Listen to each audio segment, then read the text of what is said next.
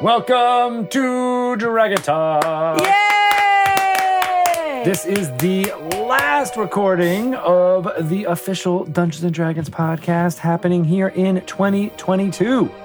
Yes, sir. Can you believe it? It feels like we just began in January 2022. We've only just begun to record all of these things. We are very good singers. I am Greg Tito. That is Shelley Mazzanoble, the best singer out of the two of us. Not the Carpenters, as many of you probably thought for a minute because of how great we were singing. Is that Karen Carpenter herself?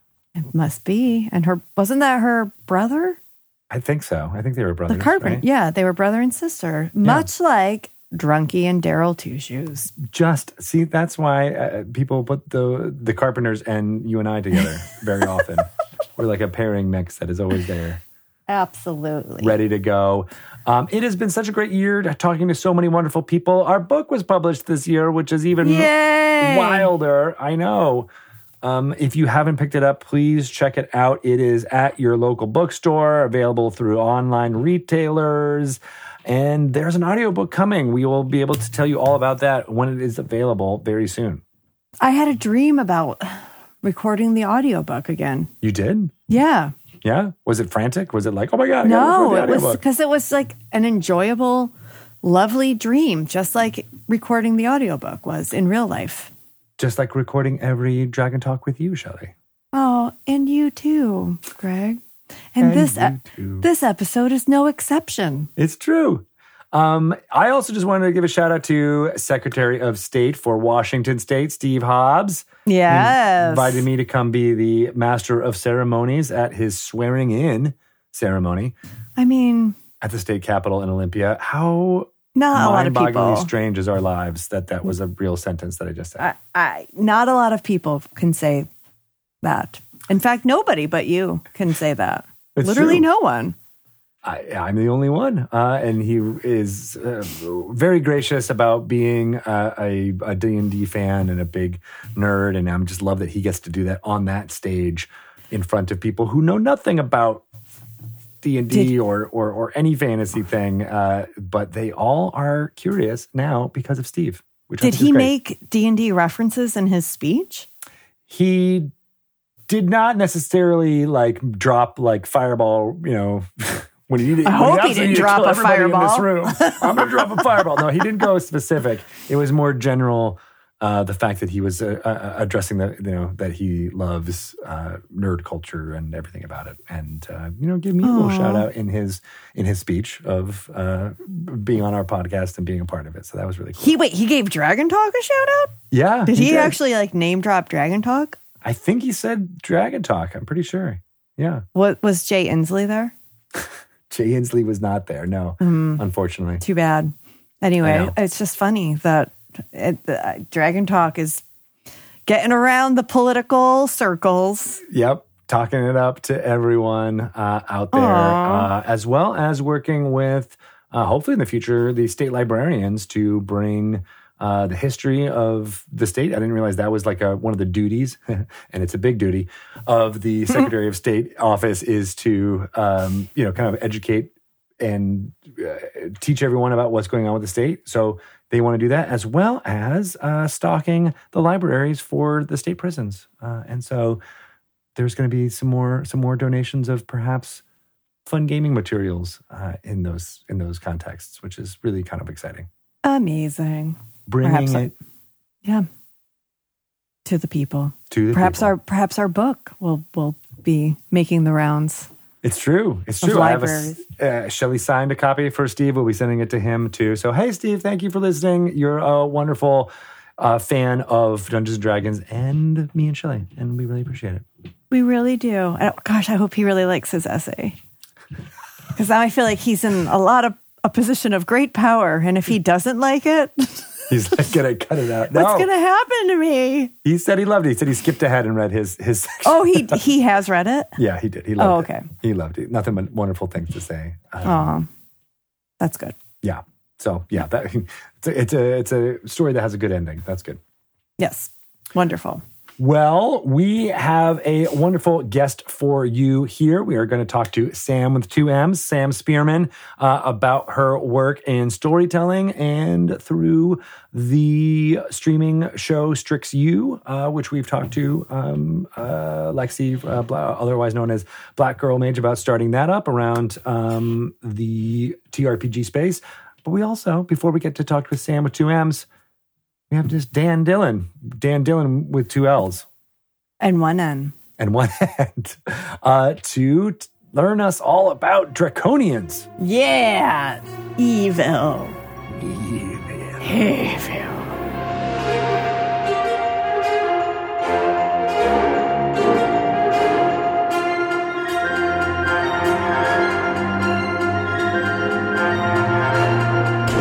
Everyone, let's welcome back Dan Dillon to Meet Your Monsters. Yay! Hello.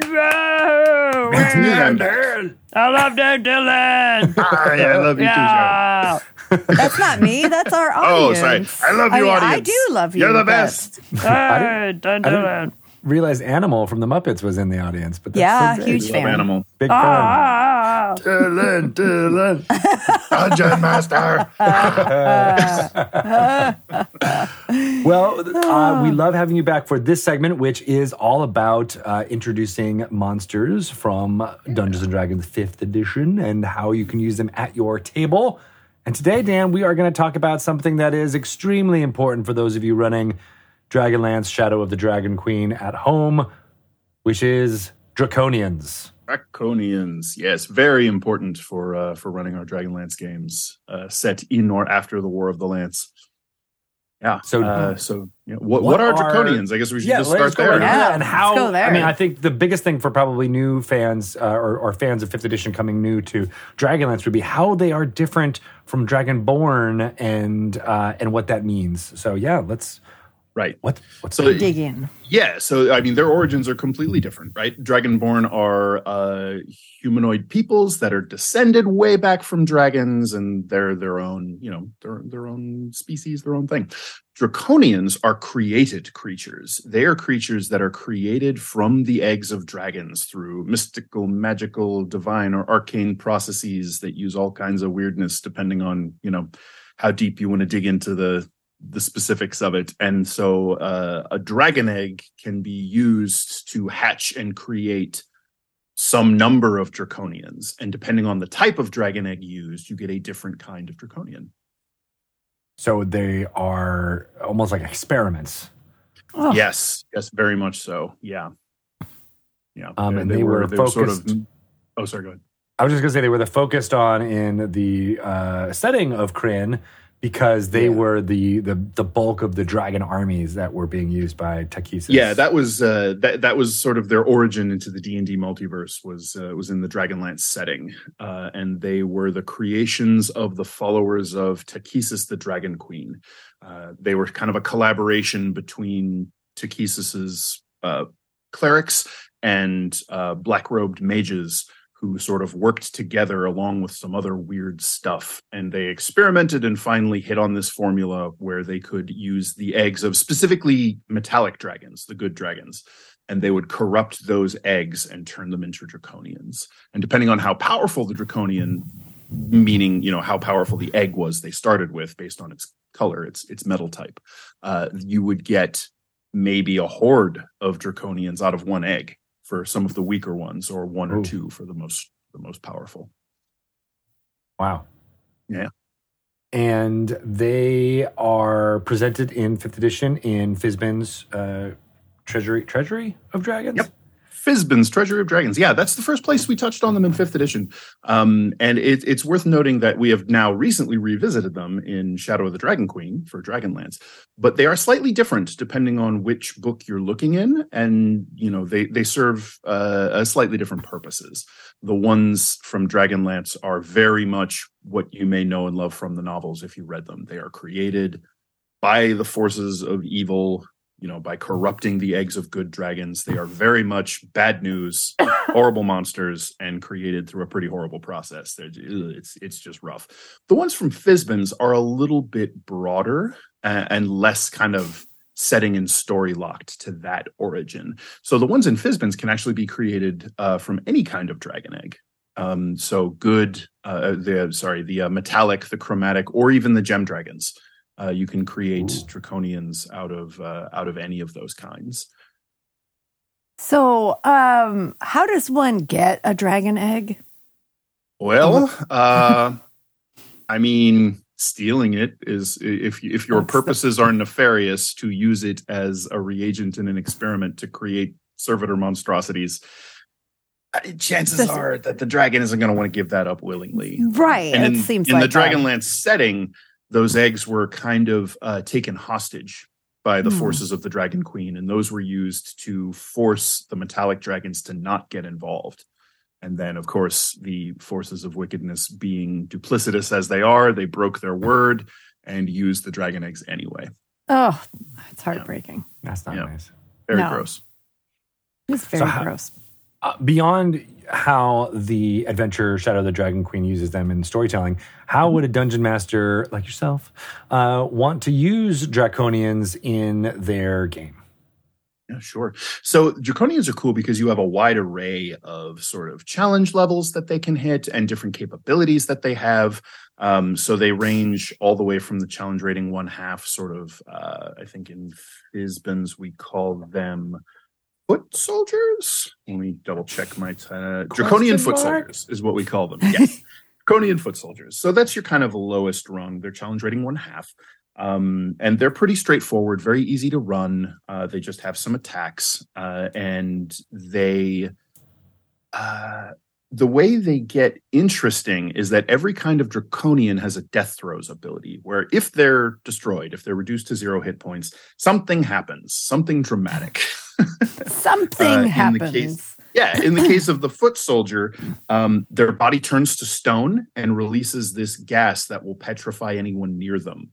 Yeah. So it is sometimes even more dangerous to kill a draconian than it is to let them keep doing what they're doing, depending. That's what happens to me after I eat a lot of cheese. You turn to stone? Turn to stone and release again. Petrifies everyone around. They're scared. They're scared. Yeah.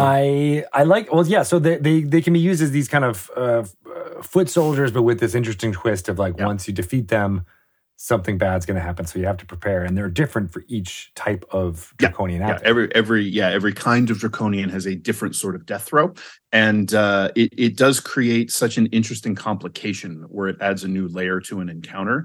And especially if you don't know that's going to happen yet, and this is how you discover that this is a thing. You run into these weird reptilian sort of stunted wing having soldiers, and you fight them and they're fearsome, and you slay one and it turns to stone and your barbarian gets petrified.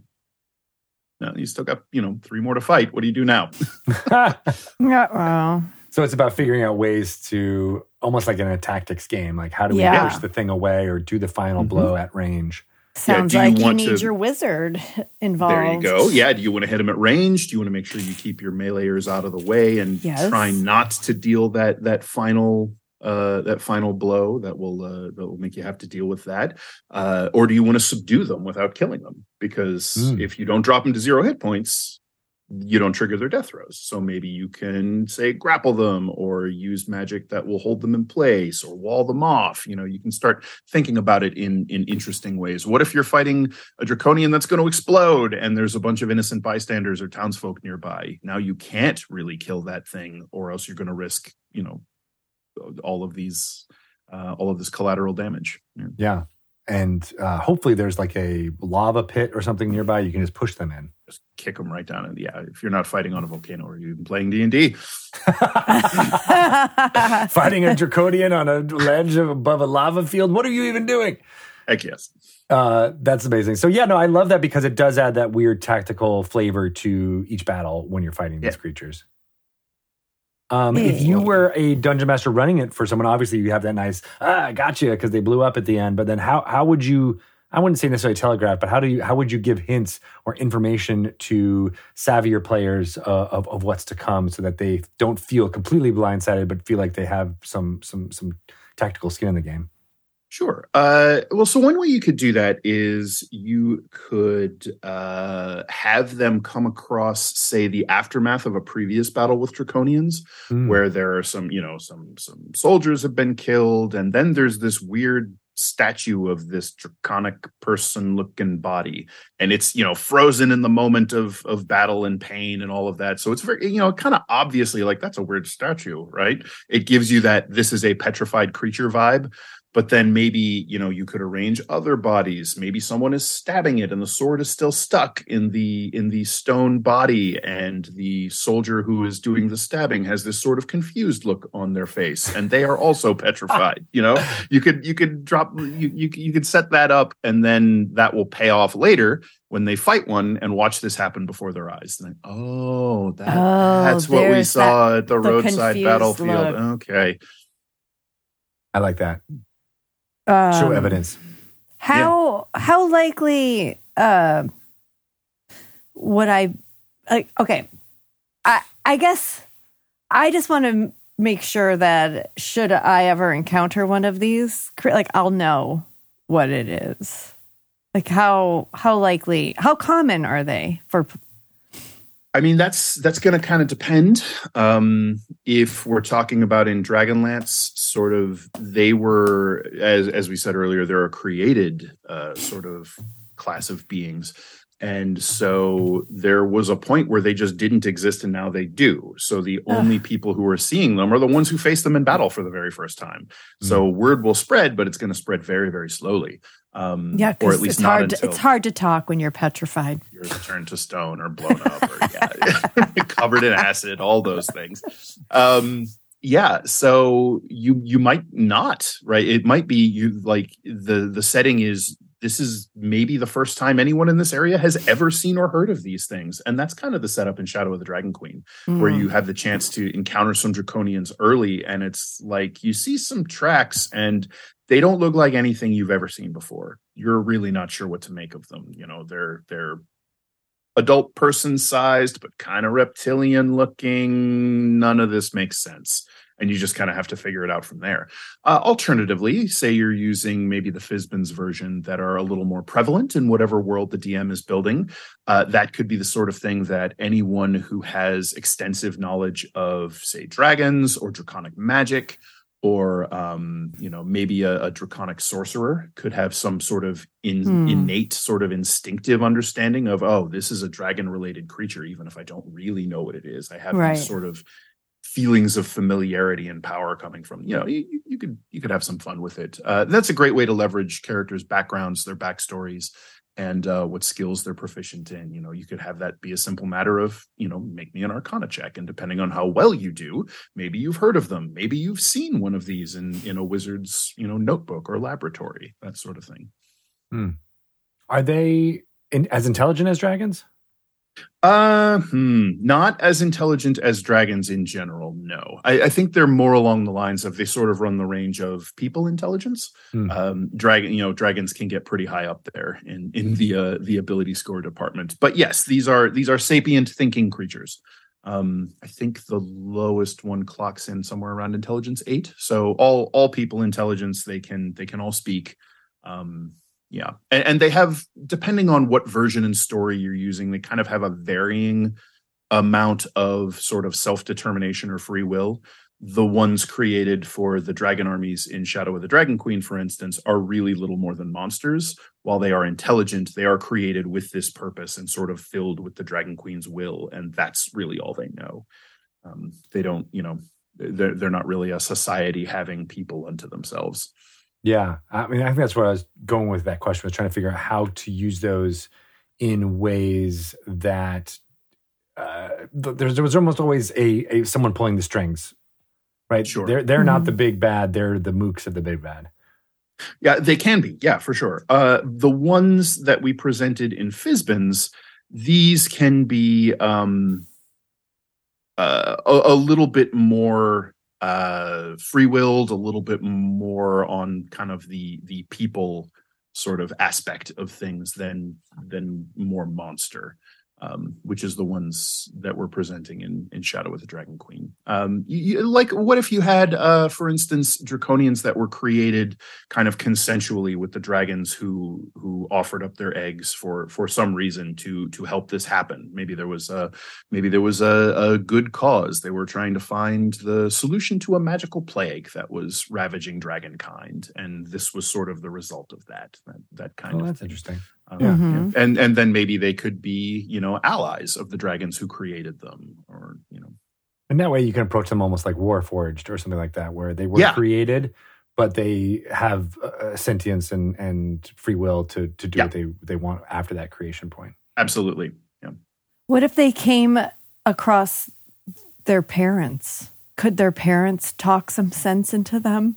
Like that could be an interesting that would be an interesting way to play it. That you could have maybe a brood of draconians who meet the dragon who laid the egg that created them.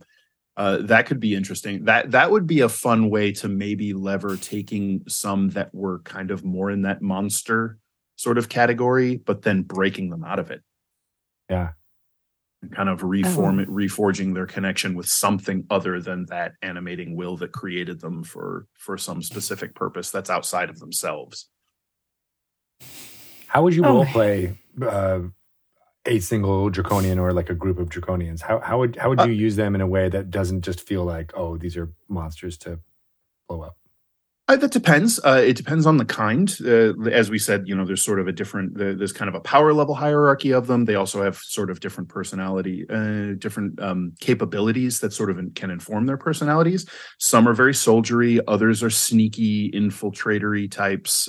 They could be much more subtle.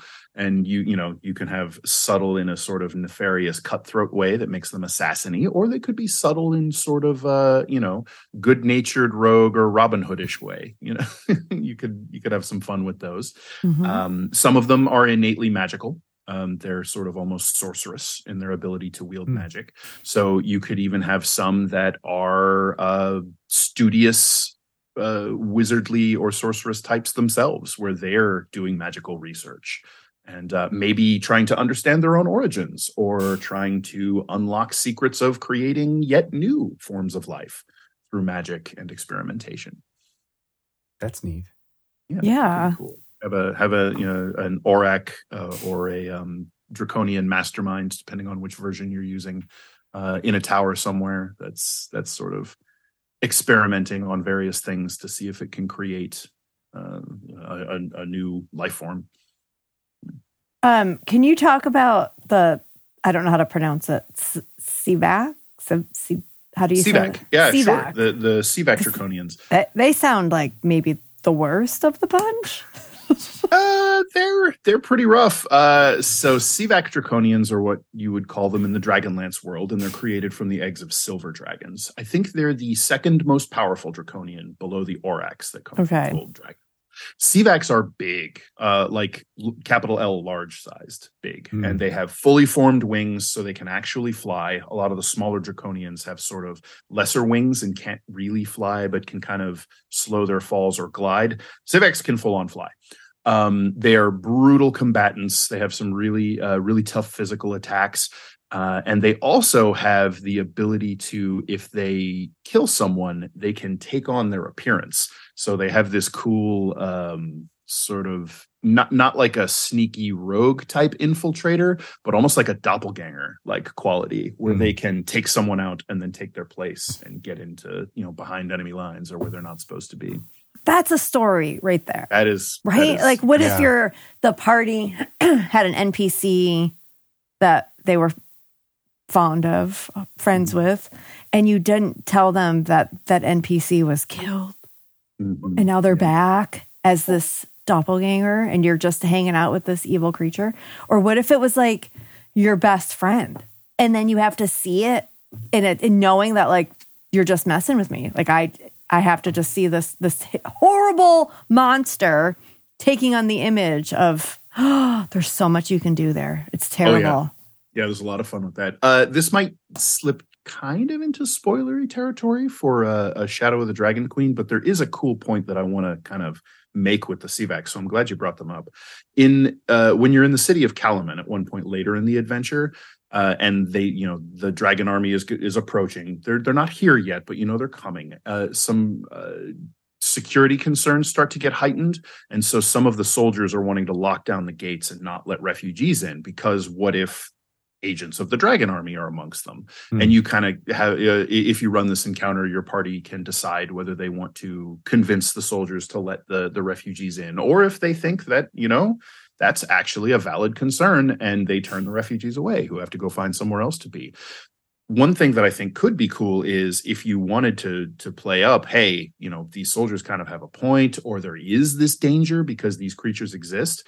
Maybe if the party convinces the soldiers to keep the gates open and let people in, maybe some of those are Sevax. And then later during the siege or around it, they have to deal with, that farmer that they helped get inside. Well, he just turned into a big dragon thing, and now he's opening the gate so more bad guys can get in, as the battle is raging. And so then they have to deal with that consequence. That's a terrible wrinkle. What a good/awful dungeon master you are.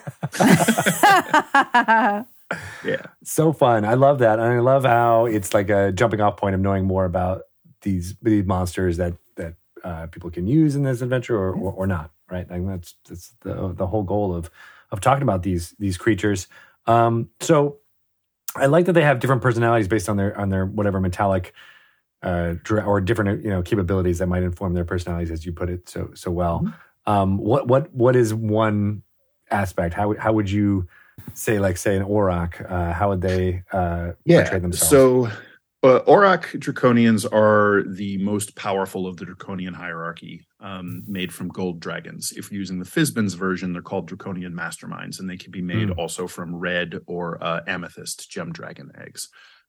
So they are they're a little bit haughty. They're a little bit they've drunk some of their own Kool-Aid, so that they know they're kind of top of the pecking order here. And so you could really play up that arrogant leader angle. They are generally the most intelligent, the sharpest minded of their Draconian fellows. So that's sort of the easy way to go, especially if you're dealing with Aurochs, who are, evil extensions of the Dragon Queen. They could be, brutal commanders and really just sort of seeing everyone below them as pawns to be moved on the board for their benefit. And then, you could change that up. You could have you could have a Draconian who uses their greater understanding to, maybe begin to empathize with the people that they're the people, or, they might run regular soldiers as well, or the other Draconians, the sort of lesser, for lack of a better word right now, Draconians under their command. Maybe they really start to care about what happens, and they don't want to see their sort of subordinates thrown away as cannon fodder or pawns. I love anything that has a caste system, because players inevitably want to destroy that caste system somehow. Yeah. Right? So setting that up, so having a Draconian who's like, hey, I'm a part of the system, but I want to tear it down just as much as you do, that could be an interesting story too, of like having one of the helpful NPCs be one of these Draconians. And if you want to lean into that whole sort of starting off with the one way and then sort of widening it out and being like, okay, maybe it doesn't actually have to be just this way. That's a great lever to do that. These people are sort of trying to break out of the strict lane that they have been placed into, right? Not even really born into. They were created, so they were placed there, right? Yeah, exactly. And then appearance-wise, they still have the colors of the metallic dragons as their scales, right? And so that's a disconnect for many people in mentioning them who might think of these paragons of good having silver or gold scales, but nope. Yeah, exactly. So when you run across these things, the lowliest little Baz Draconian, they're made from brass dragon eggs. So they have that sort of brass coloration, maybe a little greenish on them, that sort of thing. So they are, if someone is familiar with dragons, they might make that immediate connection, like, oh, this kind of looks like a copper dragon. Copper dragons are, usually playful and good-natured. And why is this stabbing me with a paralytic dagger in my ribs? Yeah. And then the fun ensues. Yeah, then we subvert those expectations in just the worst way. Excellent. Well, Mm-hmm. as expected, this was an entertaining bit of talking about Draconians with you, Dan Dillon. How can people get involved and want to ask you some more stories about these monsters or anything else with D&D? The easiest way to get hold of me is probably on Twitter at Dan_Dillon_1. For now, as Twitter For now, exists. for the time being. We'll see what happens. We have to add that caveat forever now. Yeah. In the future, that may not be valid anymore. We shall see. It's true. But I can't wait for more D&D fans to play around with Draconians and how they might use them in their game. I love all these ways of subverting the cast system and all that. So yeah, there's so much you can do with these. And, even just starting with these are made from dragon eggs, like you could riff and iterate on that completely. And, take the old Greek myth of sow the dragon's teeth and the soldiers spring up. What if you get Draconians instead of, skeletons or gladiators? Yeah. Oh my God, I love that. Yeah. Awesome. Inspiring. All right. Well, thanks so much, Dan. Thank you very much. Thank you, Dan. Always thrilled to be here. Yay. You bring the best monsters.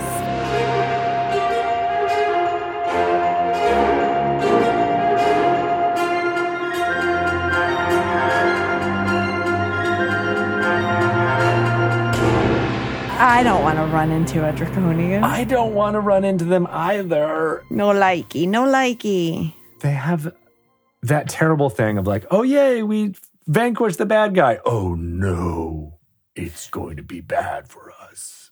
I mean, just die, right? Like, do you have to just pop With back the up and dignity. be all like, oh no, look, I'm you. Oh, look at me. Oh, I'm you. Now you're petrified. You're made of stone. Because some of them can mimic the person who killed them, I know. which is like, as they scream in agony. Do you want that? Do you want to see yourself reflected screaming in agony? Not usually. Get the hell out of here, Draconians. Beat feet. Get out. Man. And their rules are always so strict. Yeah. Sorry, that was an English major joke. The rules are so draconian. I get it now. As a theater major, it took me a little while. One day you'll get all my stupid One jokes. day. Oh. But now we get to hang out with Sam with 2M, so let's give a little listen. Let's welcome Sam Spearman to Dragon Talk. Yay! Woo! That studio audience is going crazy. Not just any Sam. Sam with 2 M's. Sam. Yeah, So absolutely. glad you brought the double M's today. It just makes it distinct. There's a lot of Sams out there. There is. Yes. And It's even like a the cool double M last is a name. monster manual. Yes. Yeah. Right? You got that going on. Mm-hmm. 100%. And then the unit that I used to play in Civilization, the Spearmen, always Right? really, really good first unit for you. That's hilarious. I did not know that was a thing. And now my last name feels even more legit. Thanks, Dad. Even cooler. Very exciting. So yeah, you're Yes. doing lots of Dungeons & Dragons role-playing on the lines, as they say, working with Strix U, Black Girl Mage. We've been so wonderful having her on and hearing from her cast, all that stuff. So yeah, you helped develop that? Is that right? Yeah, actually. It's kind of funny. So I went to a historically Black college and university, at least for the first half of my undergrad year. And it was very, I don't want to say different because it wasn't, it was just like it was a cool time to be grounded in life at that point in time. And so I got a great ton of experience just living life over there. And when Lexi was like, I want to do like an all Black led actual play using Strixhaven, I was like, that would be really awesome. It should be like set in an HBCU. I used to go to one. And she was like, Sam, that's perfect. And from there, it just took off and went wild. So especially now we're starting to record our first season. A lot of my experiences that I got firsthand at Clark Atlanta, where I went to school at, is getting a chance to like be a little fleshed out and like shown in the upcoming season. And I am so proud of it. I can't wait. It's so great. It's so great. I love that. I love bringing, lived experiences to any type of role-playing game, but especially like the idea of Strixhaven and a magical college. That's so fun. So how are you blending some of those experiences, or what things did you have at Clark's Atlanta? You said at Clark Atlanta, yeah. Clark Atlanta, that you're bringing to Strix U, because that's so cool. Yeah, it was really a center of community. The school was very proud of its history, and the alumni that have come from the school. Like, brief little history, like Clark Atlanta University was not originally known as Clark Atlanta. It was actually two separate colleges, Clark College and Atlanta University. And then like in the late 80s, they combined together to become Clark Atlanta. But there's like a lot of like notable Black American figures that have went to Clark College or Atlanta University, like W.E.B. Du Bois. Oh, wow. And in that center of where it's at, there's two other historically Black colleges, Spelman College and Morehouse College, which is the college that Martin Luther King graduated from. So it's very much centered on this community that is very rich in culture and influence and in history, and that being celebrated, which is something that I really wanted to explore. And just like the pride that we as a people have just in general from establishing these universities and stuff like that for us, that comes around it. So like homecoming is really, really, really big deal. And it's always something really, really fun. So I'm getting to add a bunch of that in there, and just bringing back a lot of college memories, which is so fun. So fun. So I get to play with that again. But now this time, instead of it just being like me by myself, it's me, but I have really cool druidic powers and can wild shape into all types of wild animals and cast all types of cool spells, which is even better. College would have been such a different experience if we could have gone as our D&D characters. So different. I would have wild shaped and snuck into all of my professors' classes right before the exams to get the tests. Like, smart. They would have put you on secret probation if you did that. Absolutely. I would have used my burning hands to like light up a garbage can fire or something before an exam, just to like make the fire alarms go off. And sorry, we can't do this test now. Sorry. There's a wild elk that just ran into the classroom. What is this? Well, you're playing at a magical university. Are the students doing this? Because they should be. Honestly, I didn't think about it, but now, yeah, it's going to happen.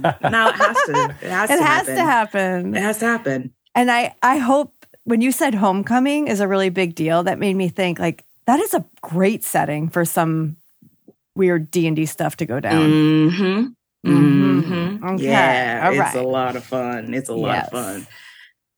Oh, that's so great. I love Strixhaven too. I love the idea of being at a magical university. And that book had so many fun little things in there, like getting a job or having relationships. And are you guys playing around with that stuff too? So the fun thing about it is while we're using the Strixhaven setting and some of the NPCs, Lexi has done quite a bit of homebrewing to make it different. And we don't really follow what's happening in the book. Lexi just had this idea and is kind of like using the setting and a couple different NPCs and tailoring them to the story that he's trying to do, and just running with it. So yeah, while you see some very notable Strixhaven NPCs in the game, they're not the same as they are in the book. They're a little flavored, a little different, which is always fun. Totally. Got to make it your own. Yeah. That's what every dungeon master does, right? They take the material or in some ways create the material. But yeah, it's super interesting too to get this idea like that you were the genesis of this, that you were like, oh yeah, I should be, a historically black college as the basis of a magical college. I love that idea so much. So when did you start playing Dungeons and Dragons? What was your origin story of getting that together before we even get to this idea? That's so funny. So I consider myself very, very new to tabletop in general. I only started playing last year, like in maybe like August of 2021, I think. So I'm very new to the space. Like I've never played Dungeons and Dragons or any type of tabletop game previously to that. So I'm just kind of like introduction. What was your impetus for trying? So I have a friend in Australia. Her name's Alex. We met on a Discord channel. We met on Discord channel that was set up because we were fans of another television show, and a friend of ours made a Discord channel, and we all got to meet and like just hang out and talk and stuff like that. And Alex is a DM. And I've been playing Dungeons and Dragons for years. And we got on the topic of it. I don't remember if it was like Stranger Things or just something in general to Dungeons and Dragons. And I was like, I kind of always wanted to play, but when I went to go try to play, I looked at the player handbook and it was so thick. I was like, I'm not doing this. Yeah, I can't. This is a lot. There looks like there's a bunch of math in here. I am not a math person at all. No thanks. And she was just like, oh, well, yeah, that is kind of daunting, but I can kind of help you through it. And she helped me through building a character sheet and like the basic core mechanics. And then she was like, we were supposed to play a game, but that never actually happened. So in the meantime, I was like, well, this is awesome. I want to play. I want to learn. Like, I want to, what I'm saying? Like, I want to do this. And she was like, oh, well, until we can get our game started, blah, blah, blah, blah. Here are like some actual plays that you can watch. It's genuinely just people sitting around the table playing this game together. Now, they are kind of long, and she's a real big critter. So she was like, well, Critical Role is pretty daunting. They're long episodes and they're like 100 plus 100. They're long episodes and like 100 plus episodes in a season. That might seem a bit much, but they're doing a kind of offhand one shot that's set in the world that's run by this really awesome Black woman DM by the name of Abria Iyengar. Sam, I think you would really like her. I think you would probably like this. Just watch this. And it was Exandria Unlimited. It was like maybe like 2 or 3 episodes into it at that point in time. And she was like, just watch this, see if you're into them or not. And, and you can kind of also, this is normally what I point people to like learn the mechanics of the game if they're not actually getting hands-on playing. And so I was like, okay. And then I got about halfway through the first episode of Exandria Unlimited, and I was like, more. And it just kind of took off from there. So I really credit Alex with introducing me into the world of tabletop and just Dungeons and Dragons in general, as well as also introducing me to Abria Iyengar. So honestly, she's the best. Like, Alex is the best person in my book. Yeah. So yeah, that's great. That's how I started, and just started playing more games from that. What was your first character? What did you make with her that day? The first character I ever made was an Oath of Vengeance paladin. And I never actually ever got a chance to play that iteration of that character. I've played some more of them since then, but that was the first character that I ever made. The first character I played was a cleric, and I died like in the second Oh no. the second session, like by a kobold. It was level 1, and I was like, this is oh no. And I was playing like another edition of D&D at that time too. Like it wasn't 5e. Oh. It was like that. It's like BECMI, like that mix that's like right between like 3.5 or something like that. And I was like, I don't know if this is for me. And my friend was like, try 5e. 5e is a bit more streamlined. You might like that a bit more. And I ended up playing a Circle of the Moon druid, a half elf, and I absolutely fell in love with the druid class, and it's still my favorite to this day. And that was my first campaign character. Was my little druid Utala. Utala. Oh, that's cool. Mm-hmm. Yeah. What drew you to the cleric at first? I'm curious. Or the paladin, I guess. The paladin was your first, right? Yeah, the paladin was my first. I think I always like to think of myself as somebody who I always like playing like those supporting characters, the ones that help uplift and protect and just like all around doing good. That's my favorite thing. That's my favorite thing to do. I love playing like those supporting characters, and I love spellcasters. I've always loved magic, so that was kind of what kind of like drew me to it. Was like, oh, here's this. This is an entire like subclass that's like built on vengeance and revenge for like the wrongdoing of other people and getting retribution for that. Hell yeah, yes. Sign me up. Yes. Sign me up. That sounds awesome. That's the type of fantasy we all want. Absolutely. I was like, this sounds awesome. Yeah. Awesome. But then it sounds like you found this druid, which my daughter's favorite class is a druid too, because there's just so great many taste things you can do, right? Great taste. Mostly she just wants to be an animal. She just wants to turn into an animal. Who doesn't?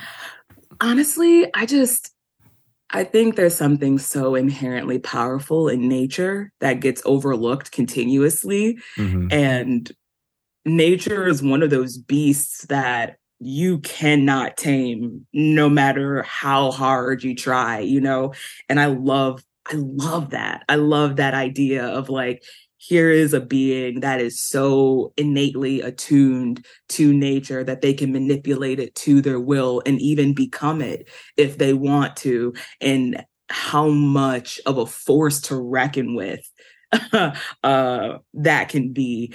And it just, I love it so much. I love to control the weather, right? Like, literally. And that's what I love about my Strixu character. Is they're also a druid, but they're an earth genasi, and they're cool. How I have them set up is their entire family. I just said, to hell with how genasis and regular lore are made. My entire lineage are all different genasis. Like my whole family are all different elements, and I just was like, that's like, how much chaos can I inflict in Lexi's world as a master of nature, but is also primarily at their core an element as well. In what ways that can make any type of problem. And it's, that's a beast right there. That's I love fun. Soleil. That's so I can cool. control the earth. Literally. Oh, it's so good. It's so good. That's amazing. So you also are a screenwriter? Is that? Yeah, actually. That's what I went to school for. Nice. My bachelor's in film and video production, minor in theater. More of a concentration in screenwriting and writing. Exactly. Yes. Same. And I love books. I loved reading. I loved writing, and I loved movies and television growing up. So that was kind of like my way of encompassing all of the things that I loved and was passionate about, and like tying it into something that I can study further in college. I see the through line there. It's all storytelling. I know. That's what I'm getting at. That's all why storytelling. You were meant to find your way. So literally. How does that come into play with D&D? Like, is it like your screenwriter brain is kind of working to tell the story, or how does that work? Yeah, absolutely. I have anyone who's ever played with me could definitely let you know that I am a story first type of person. I am more passionate about the story that's being told with this table than mechanics, than anything else. I think this is a really cool way to storytell.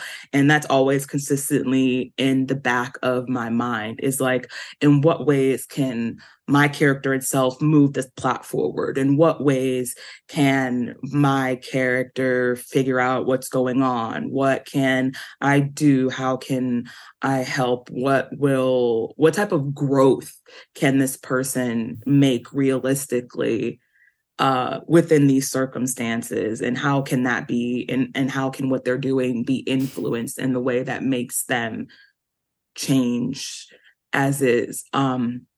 I always have that in the back of my mind whenever I'm telling a story. I'm always like, yeah, it would be fun, or I don't know, but this would actually make a really cool pivot in the story. Or this would be a really cool way to call back and show growth that the character is going through.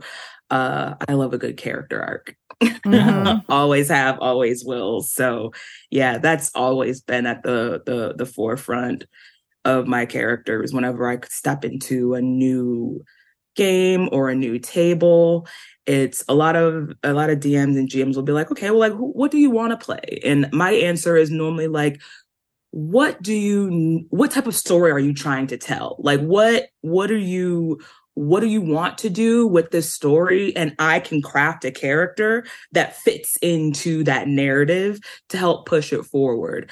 I want my character to be as useful to the story that the DM themselves are telling, just as opposed to my character itself. So I'm always looking for ways to exploit that story point.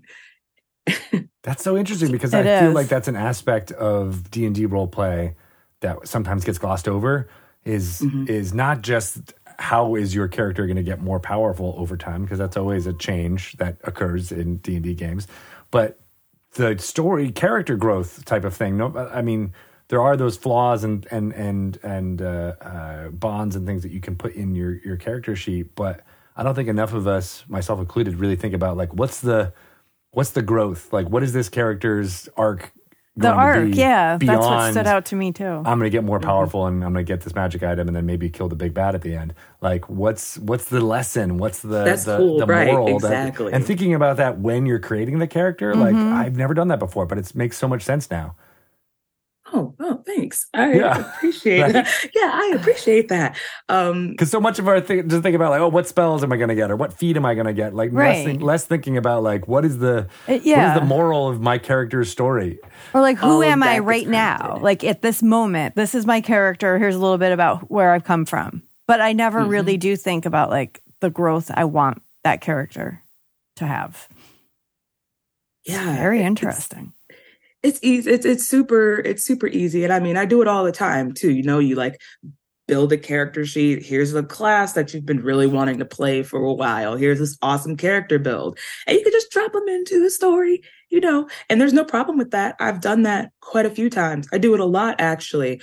But when I'm doing something that's supposed to be a bit more withstanding, where there's more than one episode, or it's like a prospect of this may possibly go further, I kind of like to get my DM's input on what it is that they're trying to do, and what what's the theme of their story. What are they trying to tell? And then everything about my character is crafted specifically from that, to the spells they use, to the way they dress, to the way they talk.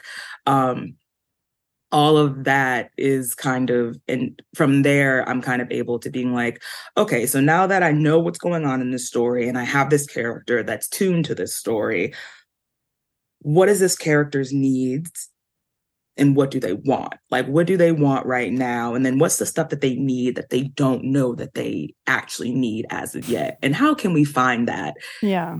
In this story going forward. And that's always the fun part for me. Is like once you get there, like character creation is a lot of fun. Yeah. But when you can really utilize that character all the way out throughout the story, just down to like the nooks and crannies and fine tunes of it, that is for me where the excitement lies. That's when the story gets really interesting, because it's like, ooh, what is this like this druid going to do in this instance? Like, what is gonna happen?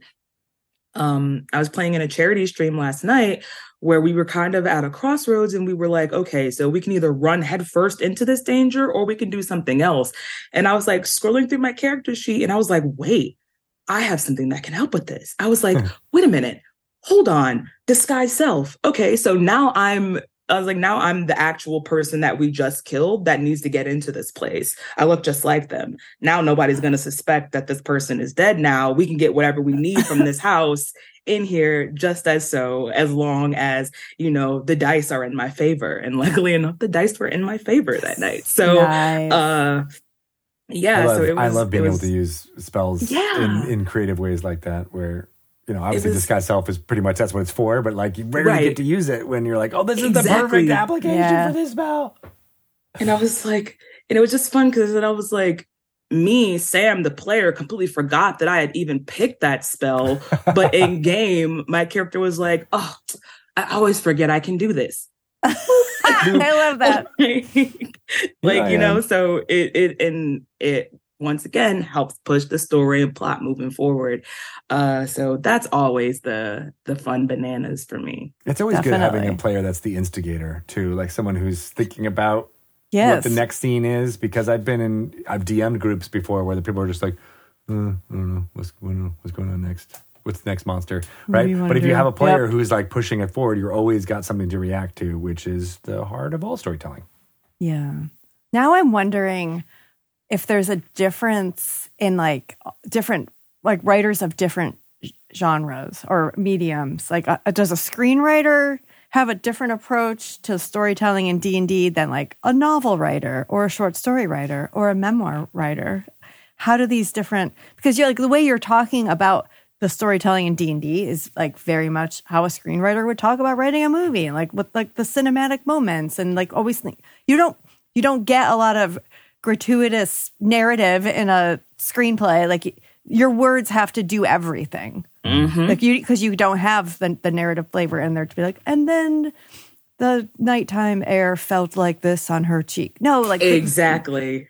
Exactly. Yeah. So I'm wondering a lot now, of showing, not telling. Yes, like how would a novelist approach the storytelling part of D&D? Is it different? I want to see a table. Right? That's really interesting because over my time when I was in college and studying, and then like just outside of college, just like trying to fine tune my craft more. I'm like a sponge trying to like soak up all of this new information and different ways to do things. And I've taken quite a few writing courses.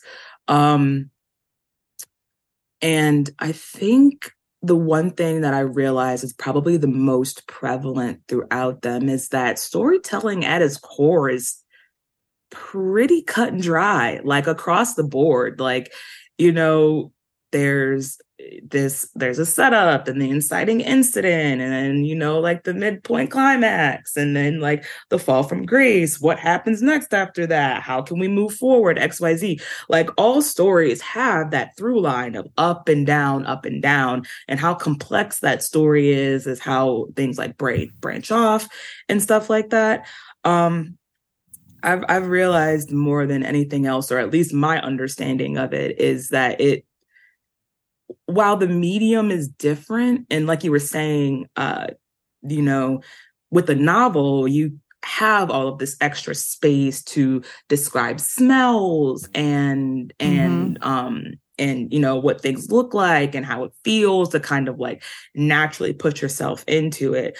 With screenwriting, you can't really do that. You kind of just have to like, here's the bare bones like skeleton of what this story is. And it's kind of like up to the director and the producers and stuff like that to kind of like make that their own vision of reality and bring it to life. But all storytelling still follows that same through line of needs and wants and those growth of character within itself.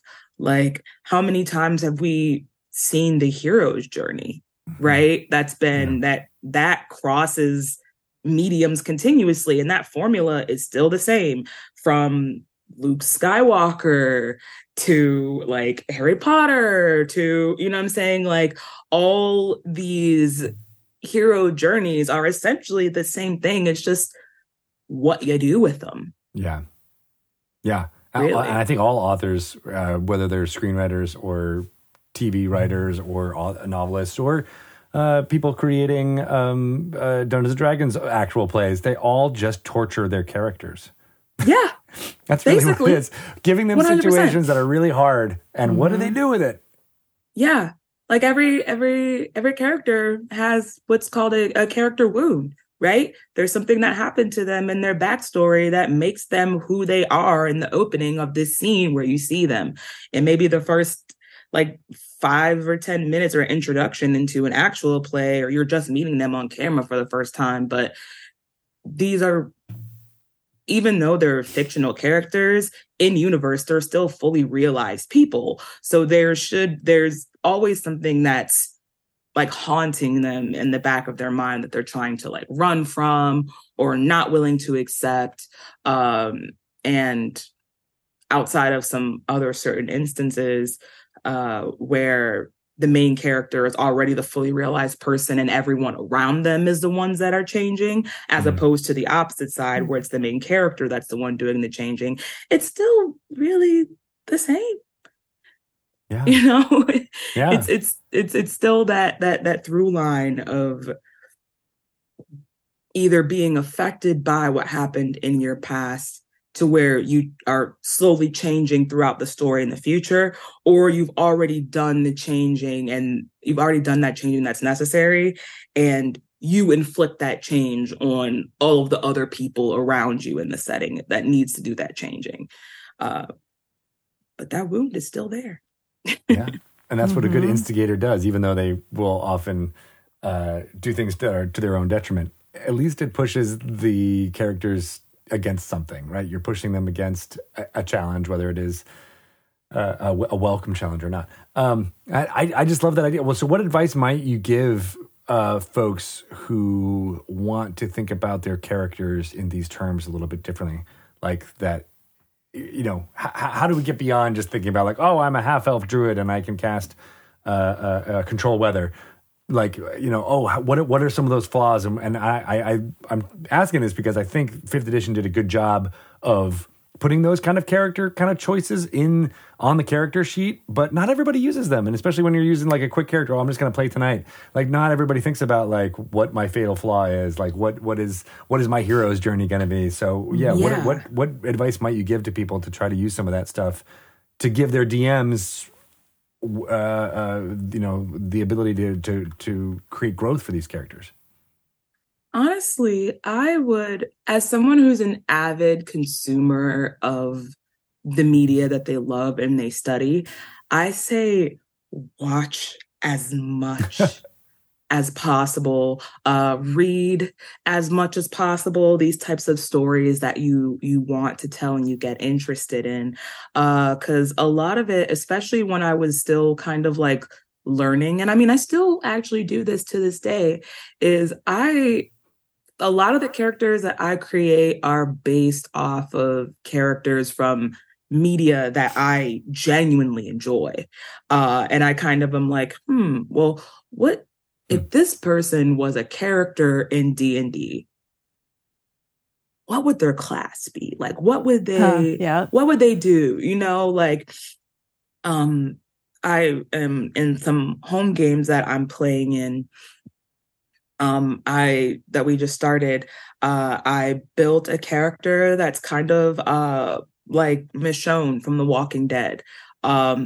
She's real badass, like a monster with a sword, does crazy, crazy damage. And then in another one is more like Omar from The Wire. So he's like what was it? A mastermind rogue and a gunslinger fighter. Ooh. So it's like, and I kind of do it like that. Like, find a character that you really, really like. Think of them in terms of D&D and build that character. You know, you don't have to follow them to the T, but pick out the things that you think are really interesting about them and would translate well into D&D mechanics, and utilize that and expound upon them.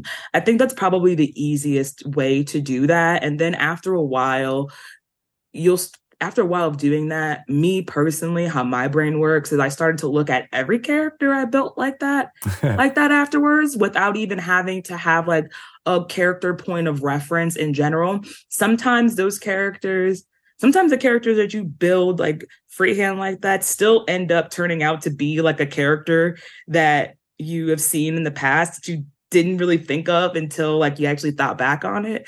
You're like, oh, wait a second, I just made Peter Venkman from the Ghostbusters. literally, yeah. And you don't necessarily think about it like that until you look at it. But I think that's the easiest way to go about that. You can cater your character from that point on to whatever story, you know, that the DM is trying to tell. And you can kind of like, and from those bits and pieces, kind of work backwards and go through it that way. That's how I see it. And I think that's, just watch as much media or listen to or read as much media as possible for the time being. I love that, because then this means all the TV watching and book reading that I'm doing is for a purpose. It's for D&D. It's for D&D. It's literally for a purpose, 100%. That's how I've always looked at it. It's not procrastination at all. Nope. That's productive. Yeah. So what about dungeon mastering? Any interest? I would love to at some point in time. I'm very daunted by, like, I feel like very daunting. I hear that. And I'm also the type of person where I love to get as much experience playing the game as possible before I actively take on trying to run the game itself. So yeah, at some point probably I'm going to try soon. In some instance, for sure. I definitely want to DM. That's for sure on my radar. But sounds like you have enough experience, I think. Just life experience. Yeah, right? Just bring all those books and movies and screenwriting techniques to bear. I can write a story, but when it comes into like the mechanics of like bringing in NPCs and other bad guys to fight and balancing, I always say this, I kind of like a DM mentor that kind of like shows me co-DMing. Yeah, that kind of just like shows me like the more interest. Like I can tell a story and pull one out my butt, like that's not a problem, and just keep going as we're going along. But for anything that's like withstanding with stakes or like anything to like really fight with, that's like not RP heavy, because I can run an RP heavy real easy and we won't touch dice at all, but some people don't necessarily like that. So yeah, I definitely want to get a little bit more understanding in that aspect before I start raining chaos on my friends. But the chaos sounds so fun. I know. What it's all about. It does sound so fun. I often pull things out of my butt very easily, and then nobody knows that they're butt stories. Oh. Like, you just created one of my butt stories. Where'd you get this story, Greg? Oh God, that's hilarious. Yeah, it's all about confidence. It's all about knowing they think you spent forever crafting that wonderful story until you tell them the secret later on. Yeah. Like, actually, no, you said that one thing and I was like, hey, I can run with that. It did. And I did. Yeah, and it feels like part of the lived world that you were all, meticulously crafting. Exactly. Yeah. Something about collaborative storytelling, let me tell you, gets me every time. I love it. What if there was an exercise in DMing where the dungeon master, like the goal was you couldn't do any prep. You couldn't do, and you really didn't, you shouldn't know that much at all about rules at all. Like, you just go into it as a storyteller and you're going to be as surprised as the players are by what happens. I'm feeling free and like. It sounds like a reality television competition, right? But like, honestly, your secret ingredient is a kobold. I know. Yeah, like what if it's like Iron Chef? Like you just have to have a kobold and something it's set green on the sun. Go. That's it. But you shouldn't really even know. And 2 mimics. You don't have to worry about balance. You don't have to worry about like, is this a perception check or an insight check? You just roll whatever you feel like. Then is this a good idea or a terrible? Would it work? It would work, right? It's just complete improv for everybody.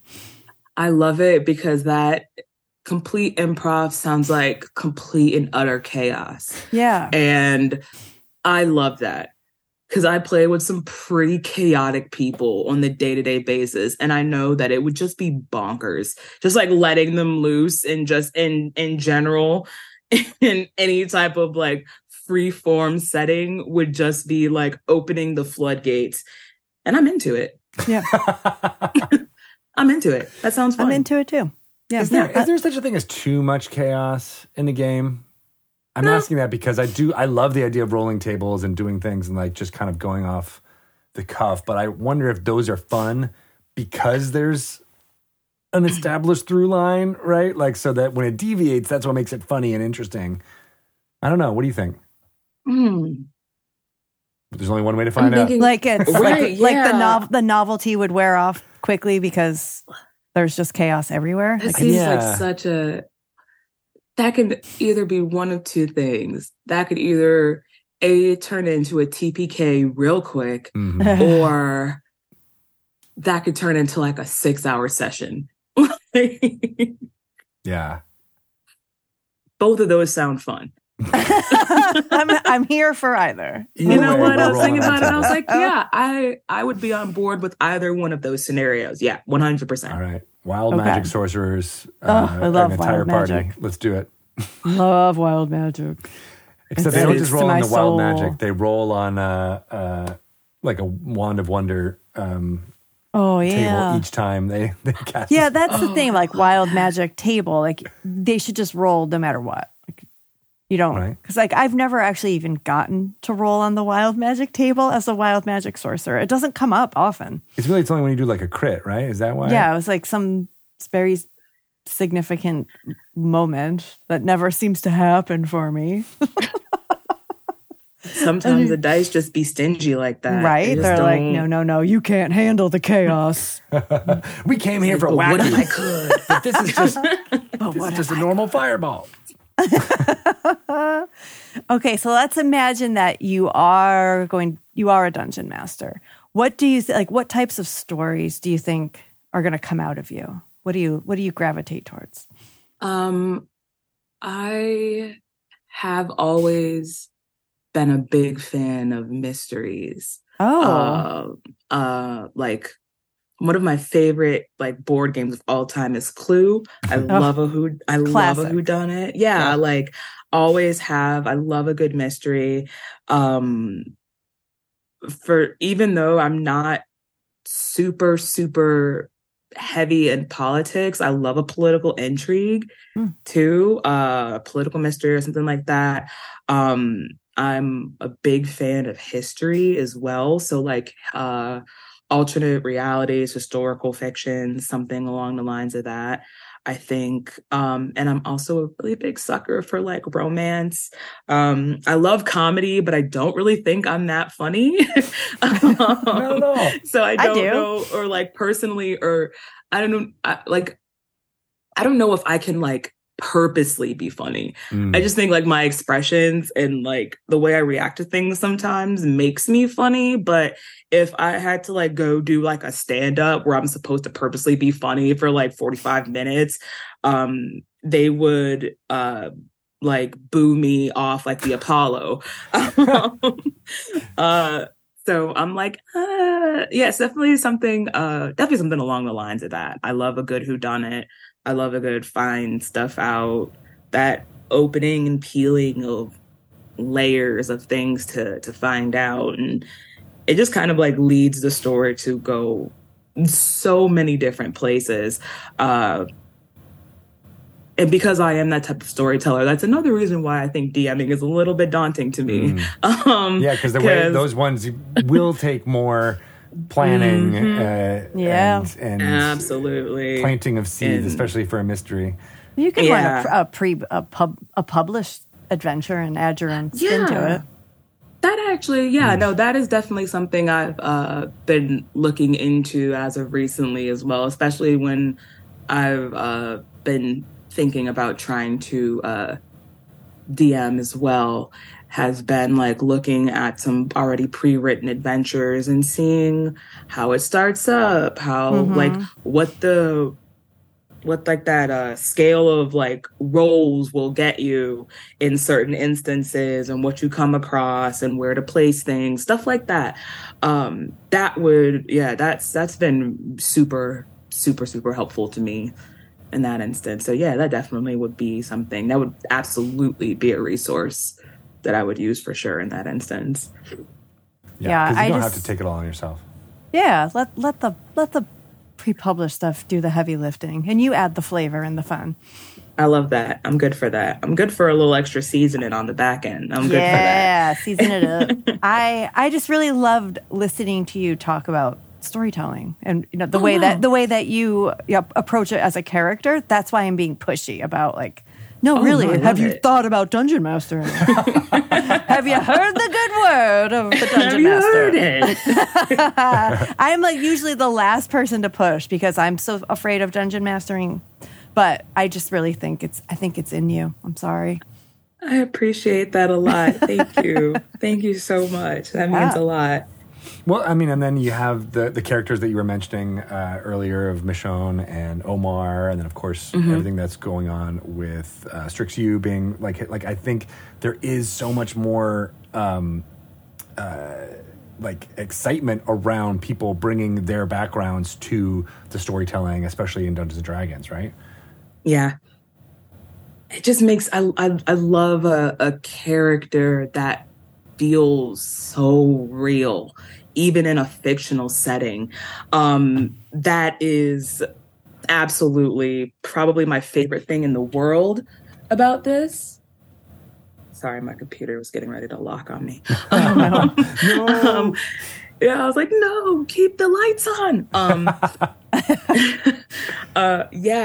It's something that I really, really, really, really enjoy. I think it's really, it's something about a character that feels real to touch. Like, obviously it's a fictional character, but just like it grounds me a lot more in the story if I have a better sense of feeling of, like, the more back work I put into the prepping of a character, the easier it is for me to navigate that character through any type of setting in any story.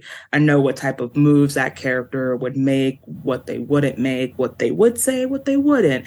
And that's like kind of a big gripe with some television that I see on like now. And I'm a TV snob. I know that. I'm a movie snob too. I understand that. I hold it and wear the badge with honor. But I hate a flat character. I hate it. I can't, like, there's no growth that can happen from them. It's just very stationary. And in a game where stationary isn't really the best. Like, you kind of want your character to grow, because like if you have a flat character and your character starts at level 5 and by the end of the campaign they're level 16 and they're still the same person that they were at level 5, you failed. I'm still an orphan who was found under Right. You know, right? Like I cannot stand that. Yeah. So I need a character to be fleshed out and real, and the only way that I can adequately and truly represent that is by taking the lived experiences of myself, of people that I know, people that I care about, people that I've come across in life, taking those bits and pieces and pushing them into a character is the only thing that makes sense to me. That's just how my brain functions. Yeah. And I think so. For so long, fantasy had not included people who came from your background, from everywhere, and it's so wonderful to see. Oh, that I can tell a story that it means something, specifically to people who went to historically Black colleges and felt that, and like that will feel authentic to them, and then. The goal, of course, is that they get inspired and want to be able to, I can tell my own stories too, and this is how I'm going to be able to do it. And that cycle continues, just like Abria's storytelling inspired you. Yeah. That's literally, honestly, my one true goal in that aspect is, yes, historically, fantasy has very exclusively omitted characters of color, or if there are, they've been highly stereotypical and not really. They were the flat characters that you were just talking about. and it's really important to me to put that out there so that somebody else can feel just the sense of being seen that I did the first time I ever saw Bria. Like, that was really powerful for me, because for so long I felt like I never really played like tabletop, but I loved sci-fi and superheroes and all of the stuff that's considered nerdy growing up, with quotations around that. And I was so used to having to find things that I matched with in other characters that did not look like me, didn't have the same life experiences that I did. So seeing that out there was a huge eye-opener for me as a tabletop performer, to being like, not only, wow, I can do this, but I'm not alone. That was the biggest thing in the world for me. So if I can be that eye opener for anybody else, then I did my job. I've done my part, into making this space so much brighter and so much more full. Yeah. Because the world's not a monolith. There's so many different types of people all over. It's not there to solely focus on one subset group of people, especially when there's so many rich stories and cultures across the world that are rhymed for fantasy settings. Totally. It seems like a disservice. You want to see yourself reflected in the media that you consume. Yeah. Everybody wants that. And that's what's so really heartening about the community, the D&D community right now, is because there's so many, I think, people who are having that like Spider-Man meme thought of like, oh, wait, you like this too? Oh, you like that too? Yes. I can't believe it. You like this too? And then there's this coming together. It's so great. I met so many great people in this space just from that alone, being like, did we just become best friends? Yes. It's so great. I would have never crossed paths with Lexi or any of the people that I now consider genuinely family. Yeah. To me now, we spend so much time together. At this point in time, I can't imagine my career without them at this point in time. Like, that's just how intrinsically tied I feel with this group of people that genuinely are, I don't want to say reflections of me, because that seems kind of like self-centered, but just like we all have this same common thing in common, and people really lose sight of how having commonalities with other people can really bring together and center a community. And that's what dope D&D as hell to me. can do. Yeah. It provides that empathy to be like, all right, even though, and this is what I enjoy about it, because coming from a different community of being like, oh, what, there's these connections being made at a D&D table from people from all types of different backgrounds, just like their characters in the adventuring party are doing. Like, they're, oh, you came from that culture, you came from that culture, and this is how we're going to solve problems together. And I feel like that's like a metaphor for life right now. It's like, oh, society is coming together, and everyone's being like, hey, there's a lot more that unites us than we think. Mm-hmm. Exactly. It's so fun. That's really important to me. I love all the work that you're doing. I can't wait for seeing more things in Strix U, as well as other projects that you've got going on. Oh yeah. I'm super excited. I got some stuff that's up in the works right now. Nothing has been finalized as of yet. It's all still very, very pre-production, outside of, Strix U right now. So, every now and then when I get like new updates on stuff that I'm doing, or I'm working on something else, I'll just post on Twitter, because I never know what I'm going to be up to at any certain point in time, right. To be completely honest. It's just kind of as the opportunities come through to me, I snag them. So that's the good way to do it. Yep. Well, how can people find out about what Sam with 2 M's is doing at any given moment? Yeah, you can absolutely follow me on Twitter. As long as that hell site is still alive. At Lust That's usually my line. X. Yeah, LUSTTFORLIFEEX. It's a mouthful. I know I'm not changing it now at this point because brand consistency. But yeah, Twitter, and also Hive too, when that gets back up and running. But Twitter is mainly where you'll see me most active and most talking about the stuff that I'm up to and working on or will be on soon. Excellent. Good stuff. I was excited about Hive too, and then all of a sudden it stopped. So hopefully it gets back together. Because there was such a huge amount of TRPG people that just kind of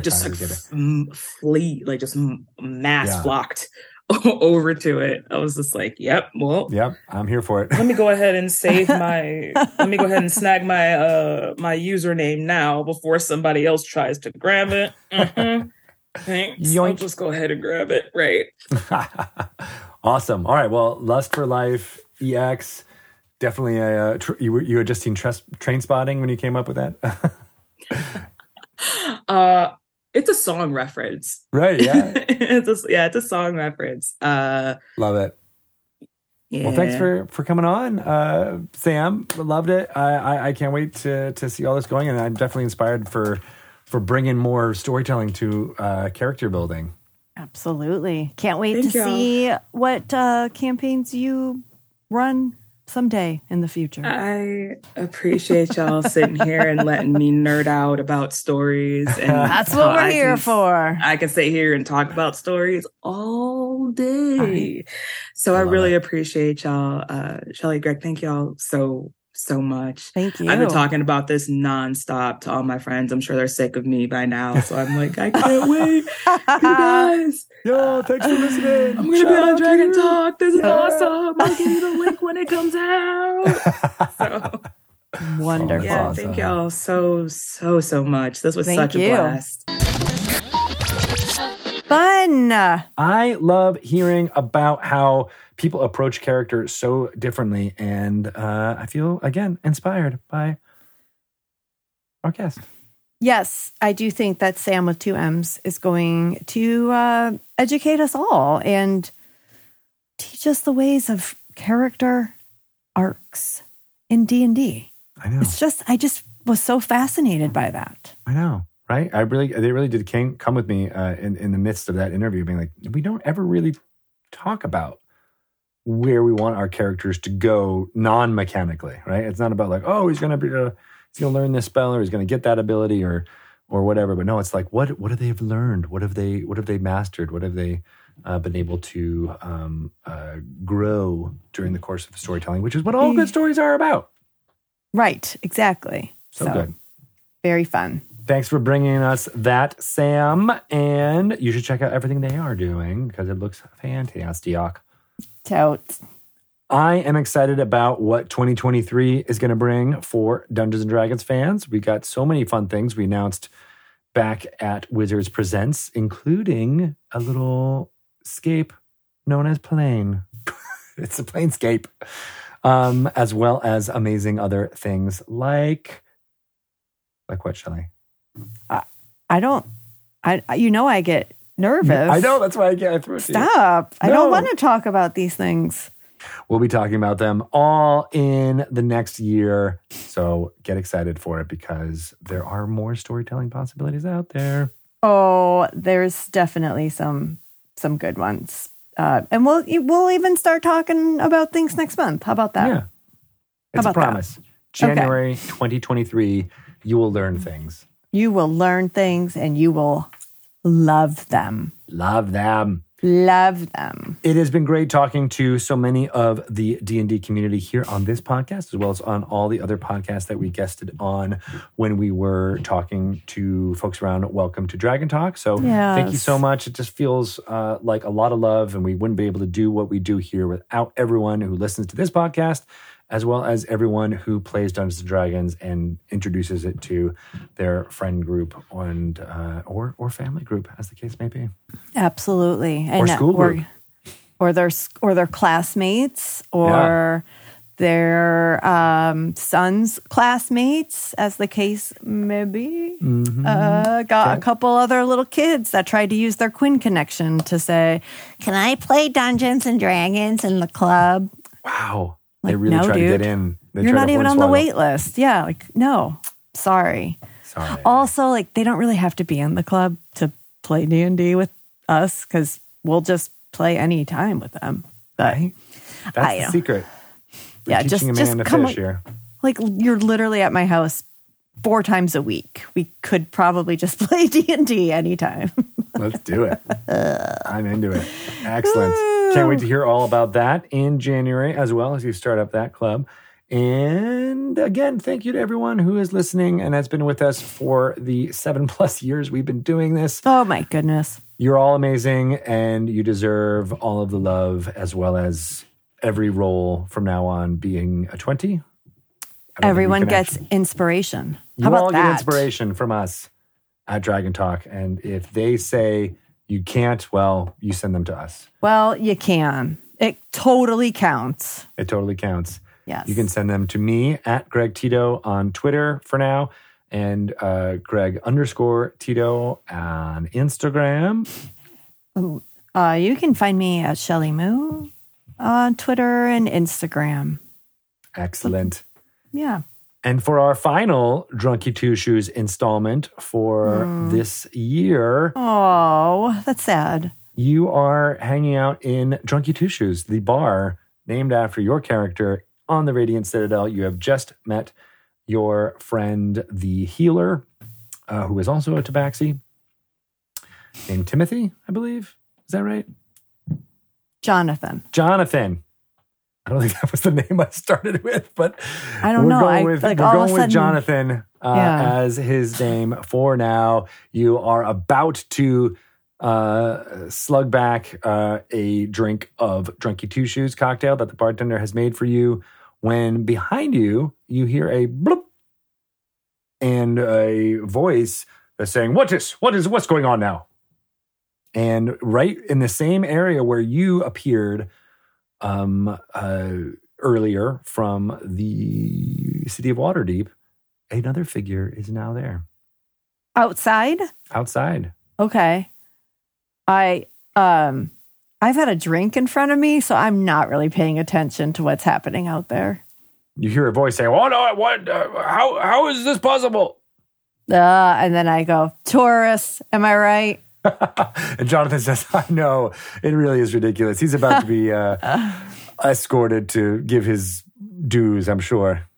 Oh, yeah, he better. We know that. Okay, Right. I'll just kind of glance out the door. You make What do me a perception check with a glance. You're glancing here. Just a glance, because I'm really preoccupied with my drink. Rolling, a 22. I am so perceptive. What? A 22? I was like, unless she gets something really high, I won't tell her who it is. I'll leave it as a cliffhanger. Sorry, Tommy. But you did. All right. So you see, you're kind of just glancing behind you, and you see two of the, not necessarily guards, but people who are a little bit more authoritative on the Radiant Citadel, kind of go to this person and start escorting them to where they can pay their entry fee, their dues for the Radiant Citadel. You don't know why they weren't there when you popped up. Yeah. You must have gone right into this bar and ducked out and missed him then. But as you see them kind of taking him away, he's reluctantly going with these two gentlemen.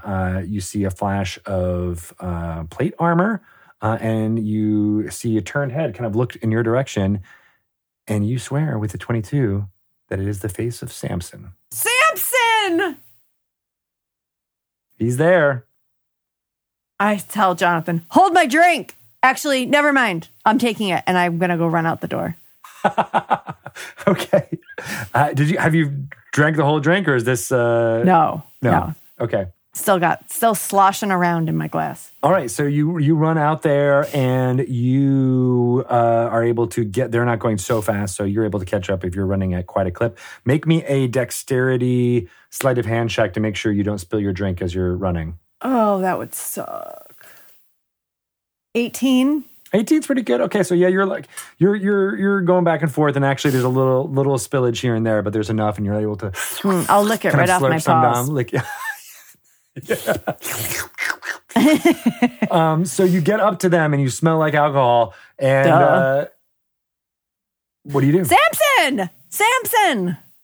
Drunky, you're here? Yes, you're here. Yes. What happened? I have no idea. I just got zapped here. We were in the middle of that huge fracas in Waterdeep. How did you get here? I don't know.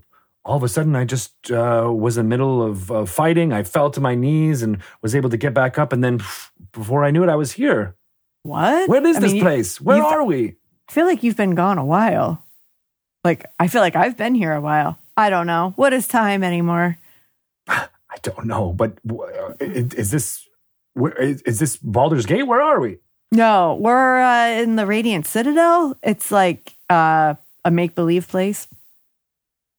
A land of make-believe? Drunky doesn't pay attention when you tell her things. He sniffs and says, "Have you been Yes. drinking?" Come on. I want you to meet my friend Jonathan. But they're taking me away. And then they said, the guards said, fine. "Well, you have to lodge a complaint with the speakers if you want to. We have to bring him." And they kind of "Drunky, help me!" And he's being escorted away. Ask for Shola. Okay, is that the drink you were just having? No. Shola. Shola, you know Shola. It comes out just like that as Drunky Two Shoes. And we will pick up this next year to find out what's going to happen. All right. Drunky's just building her little Radiant Citadel army up here. I love it. I can't wait. It's going to be fun. All right. Well, happy holidays, everyone. Happiest of New Year's. May you always be lifted up in the new year. Oh, that would be our Christmas carol. Would be our holiday carol. Yes. Us up where we belong. Bye, everybody. Bye.